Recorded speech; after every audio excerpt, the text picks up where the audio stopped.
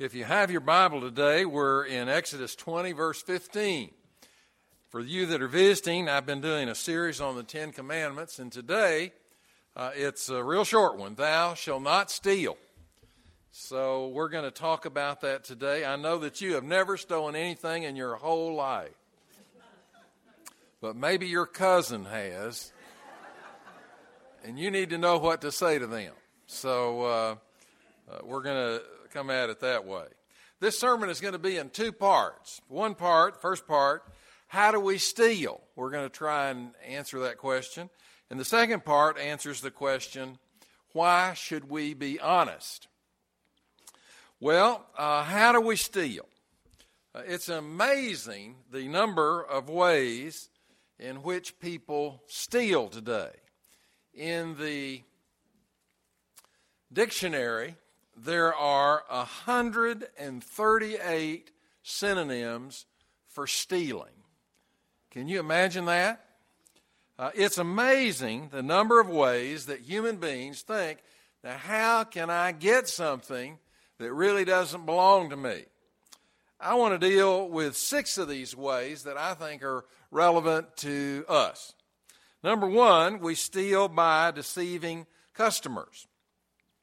3,000 years ago, this was a problem.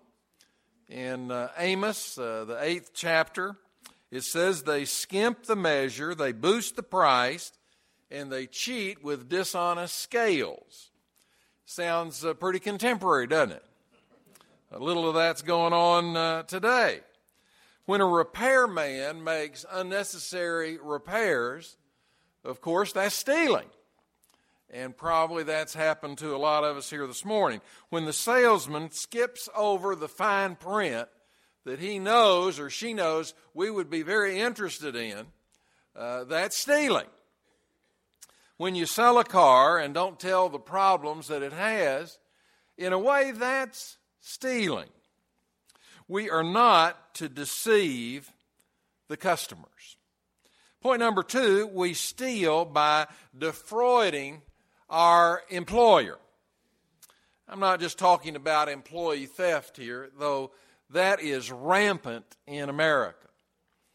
It is the greatest cost that merchandisers have is theft by employees. Well, there are those times when we pad our expense account, when we take home partially used merchandise. I'm talking about when you waste time.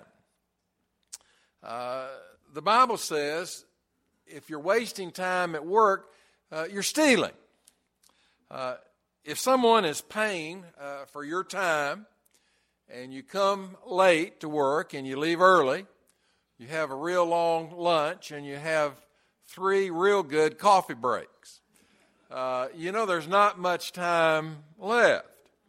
God says that is stealing. In Colossians 3:23, we find, whatever you do, work at it with all your heart as working for the Lord. We must give an honest day's work for a day's pay. Thirdly, we steal by delaying payments. Have you ever done that? Leviticus 19:23 says, do not defraud your neighbor or rob him.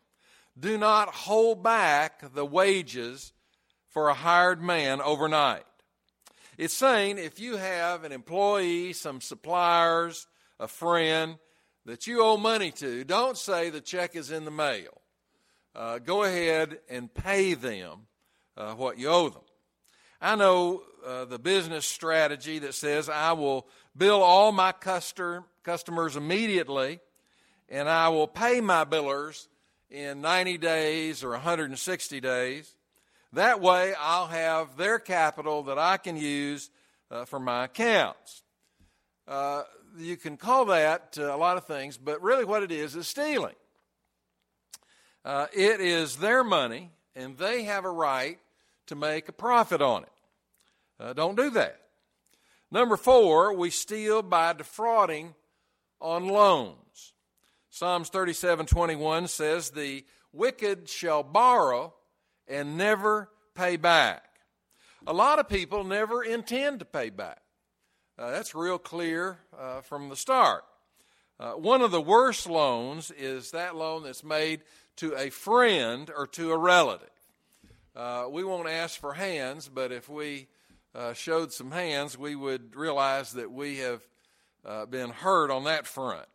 Inside all the books that I have in my library, I should have a verse of Scripture. Exodus 20:15, thou shalt not steal, because people borrow my books and sometimes they don't bring them back. Sometimes we just forget. We forget who loaned us the book and their name isn't in it. We don't know. Sometimes we forget. We misplace that which we have borrowed. If you discover that you have misplaced or forgotten, then it is our responsibility to return or replace what we have borrowed. Let me ask you this morning, what is there in your garage that doesn't belong to you? Probably most of us have something there that we borrowed from somebody. Number 5, we steal by defrauding and deceiving the government. Romans 13:6 says, the authorities are God's servants who give their full time to governing. I almost choke when I say that. But it's in the Bible. Some of our government folk are not working all the time. Give everyone that you owe what you owe him. If we owe taxes, we need to pay our taxes. Tax avoidance, of course, is a good stewardship. There's no reason why you need to overpay on your taxes. But tax evasion is illegal. It's stealing. God says it's stealing. And then the last one, number 6, we steal by defrauding the Lord. Malachi 3:8 says, will a man rob God? You rob me. How do we rob you, God? And the Lord answers by withholding tithes and offering. The Bible teaches tithing is 10%. It says the first 10% of all that we earn, all that we make, goes back to Him in gratitude. Well, why is that? Because we owe Him everything. We wouldn't have anything if it were not for our Lord. I have a pastor friend who was preaching a series of sermons like I am on the Ten Commandments, and all through the series, there was a man in the congregation that would come up afterwards and say, great sermon, just a great sermon. You really told them today. That was really good. You really told them today. He preached the sermon on thou shalt not murder. And the man came down and he said, boy, that was a good sermon. You really did a good job today. You really let them have it. Then he preached on you shall not commit adultery. And the man came down and said, there's a lot of people in here who needed to hear that. And you really told them today. That was good. Real good. Real good. And then he preached on thou shalt not steal, and he mentioned tithing, and the man came down and said, preacher, you didn't preach today, you meddled. All right, now the second half of the message this morning is why should I be honest? Well, first of all, I am being watched by God. Every day, every hour, every minute, every second, the Lord is watching us. We're never alone. Every once in a while somebody will say, I'm so alone. And I always say to them, no, you're never alone. The Lord is with you every minute of every day. You're never alone. Now, I want to give you a sentence here out of this whole sermon. This is the best sentence. So I want you to hear this. This is real good. No one will ever know of your honesty and sincerity unless you give out some samples. We all need to hear that. I need to hear that. You need to hear that. That's really good. God is watching all the time. He's watching to see if we're giving out some samples. of what he's talking about. The fact is, people steal because they think they can get away with it. That's why they steal.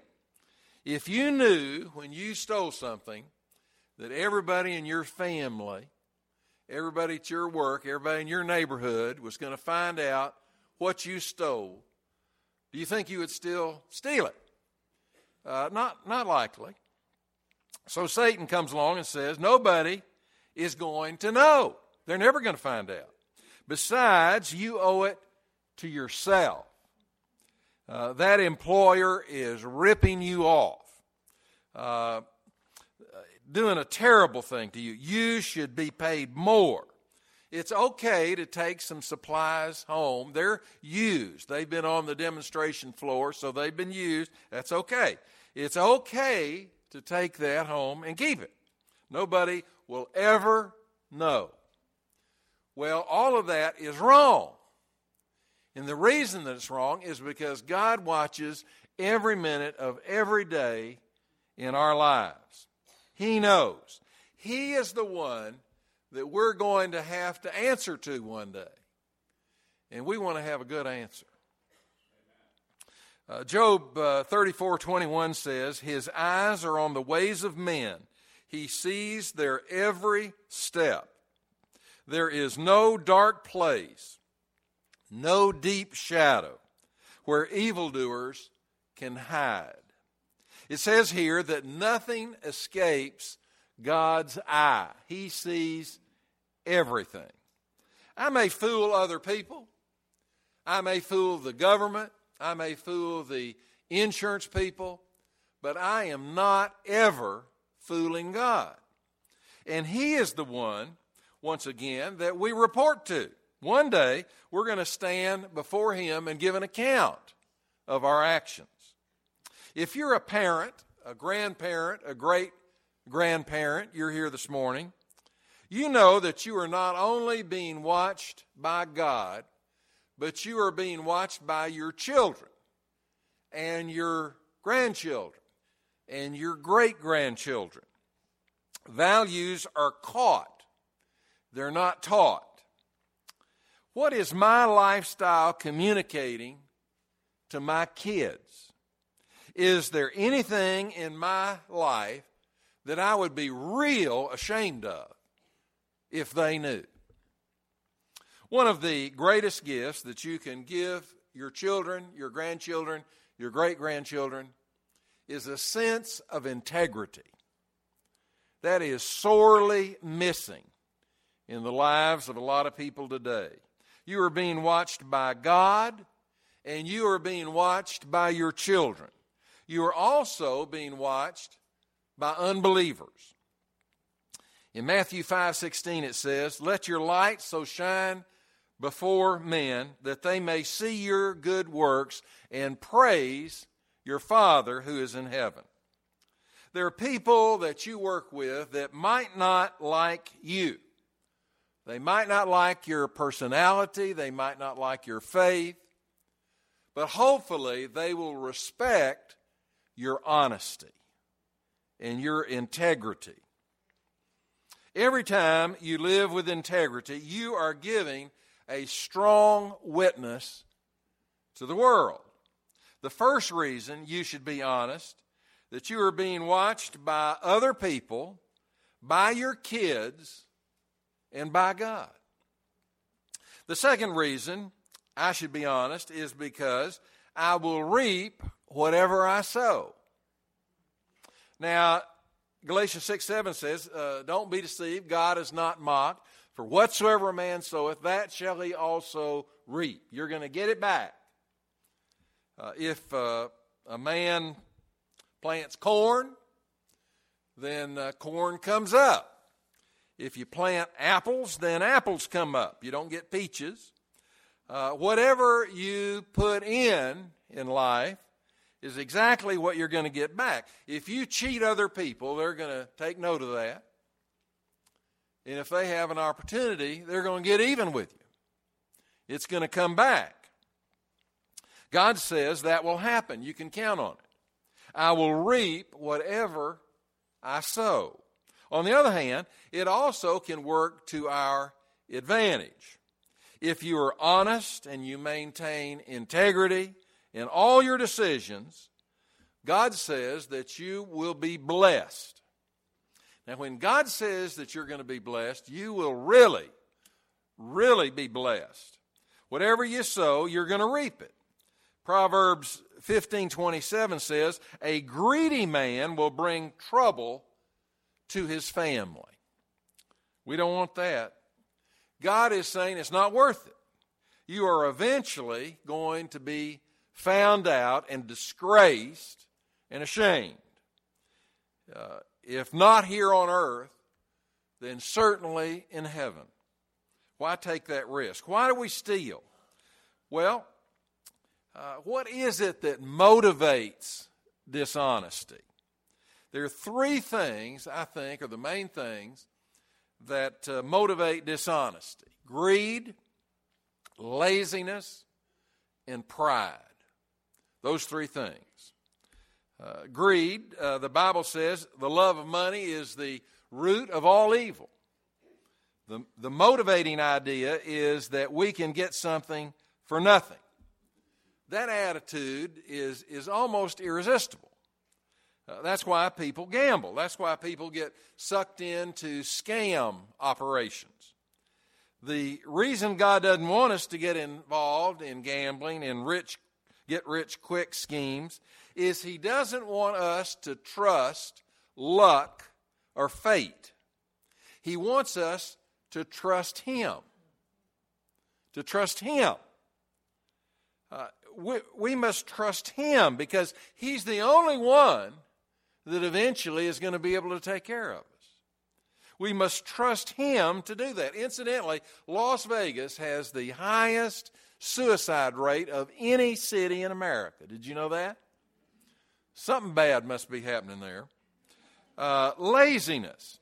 Now, if you can get something dishonestly, you don't have to work for it. You get a shortcut.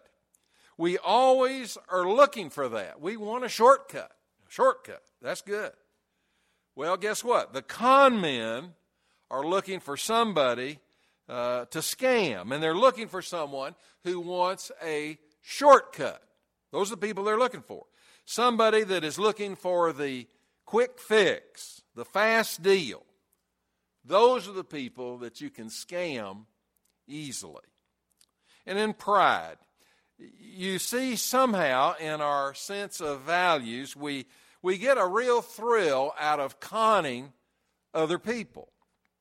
For some people, it's really exciting. You know, am I going to get through this without getting caught? It's kind of exciting. You know, it really kind of magnifies the week. You know, this is the day. You know, am I going to get by with this? And some people, you know, it's really a draw for them. Have you ever heard someone say, boy, I made a steal today? You know, they're proud of it. You know, they think, oh, boy, I really took advantage of somebody and I got what they had. Maybe I got it free. Maybe I just outright stole it, or maybe I got it for a lot less than it was worth. Somebody thinks when they get away with all that they are superior intellectually. They say, you know, I'm just smarter than all these people. In reality, it does not prove superior intellect. It speaks of inferior character. That's what it speaks of. I have a coin collection. Well, Cindy and I do. We inherited from her parents. And I don't know anything about coins. I've never had a coin collection, but we have this coin collection. And I'm trying to think who I can get to come and tell me how much that's worth.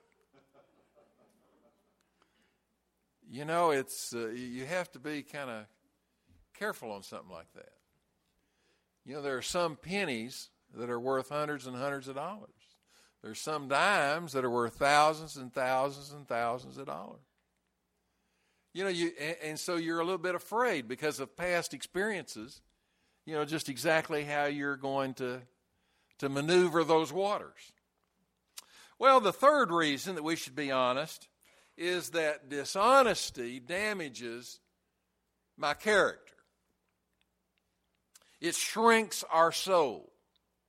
Jesus said it like this: what does it profit a man if he gains the whole world, and loses his own soul? The Bible says, the thief comes to steal and destroy, but I have come, the Lord says, that you might have life. I know the excuse, Pastor, you don't understand. You can't make it in today's marketplace unless you steal a little bit. You just can't make it. You got to steal. That's all there is to it. Well, you're dead wrong about that. The fact is, integrity pays, because customers want to return again and again to the businessman that they can trust.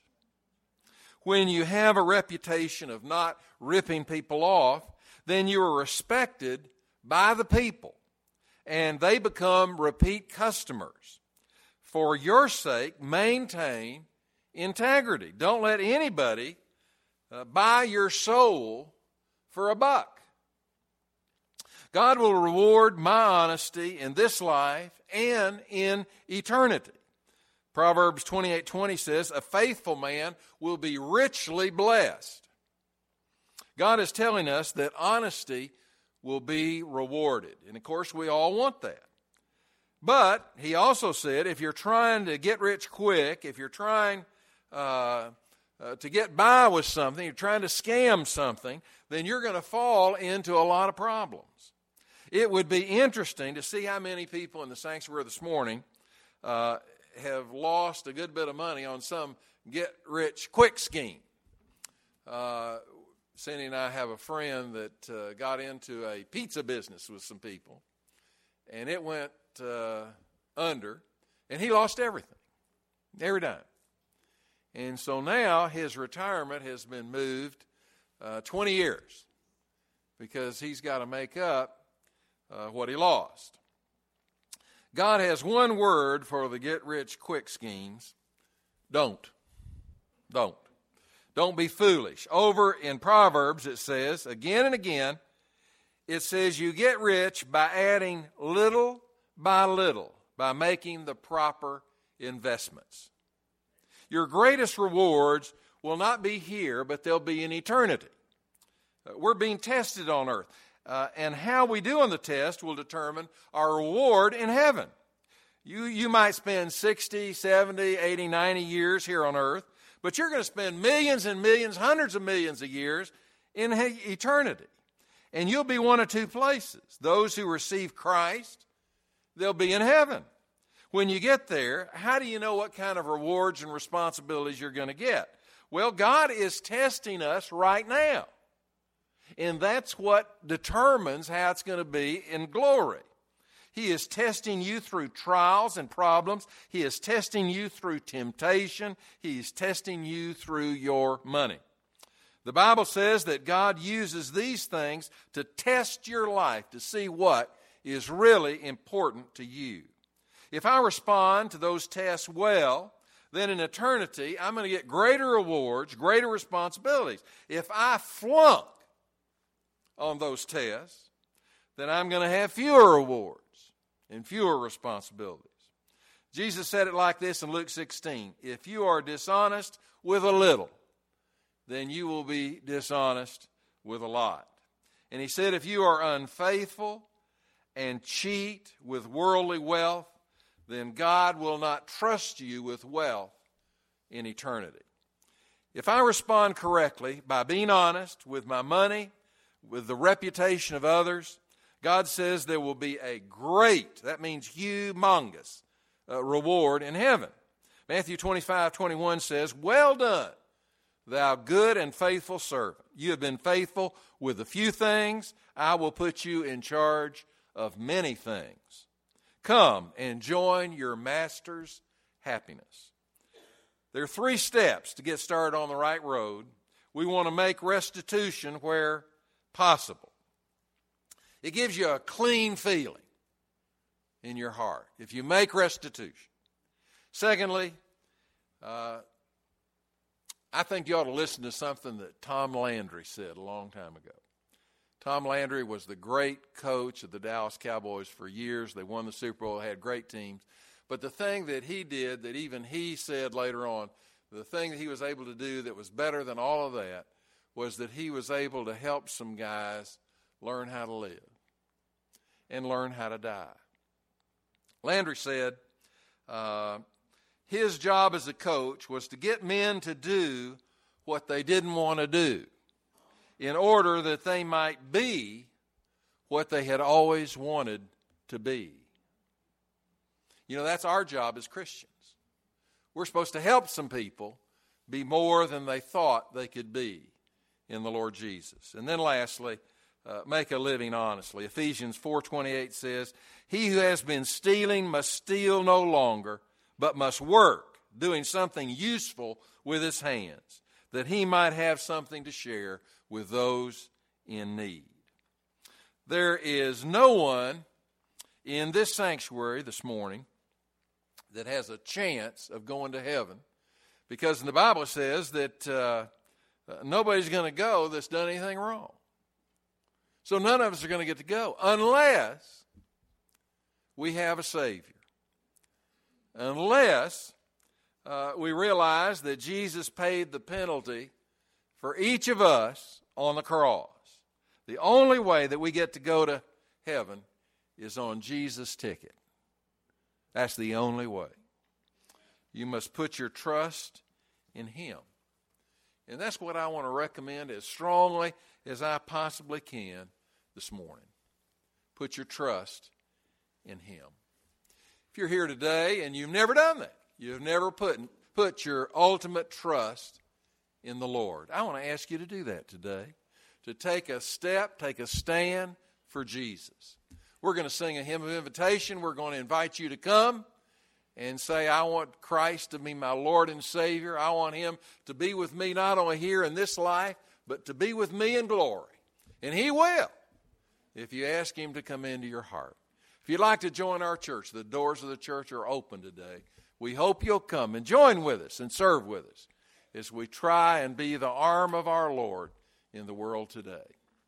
Let's stand and sing. I'll be waiting down here at the front for you.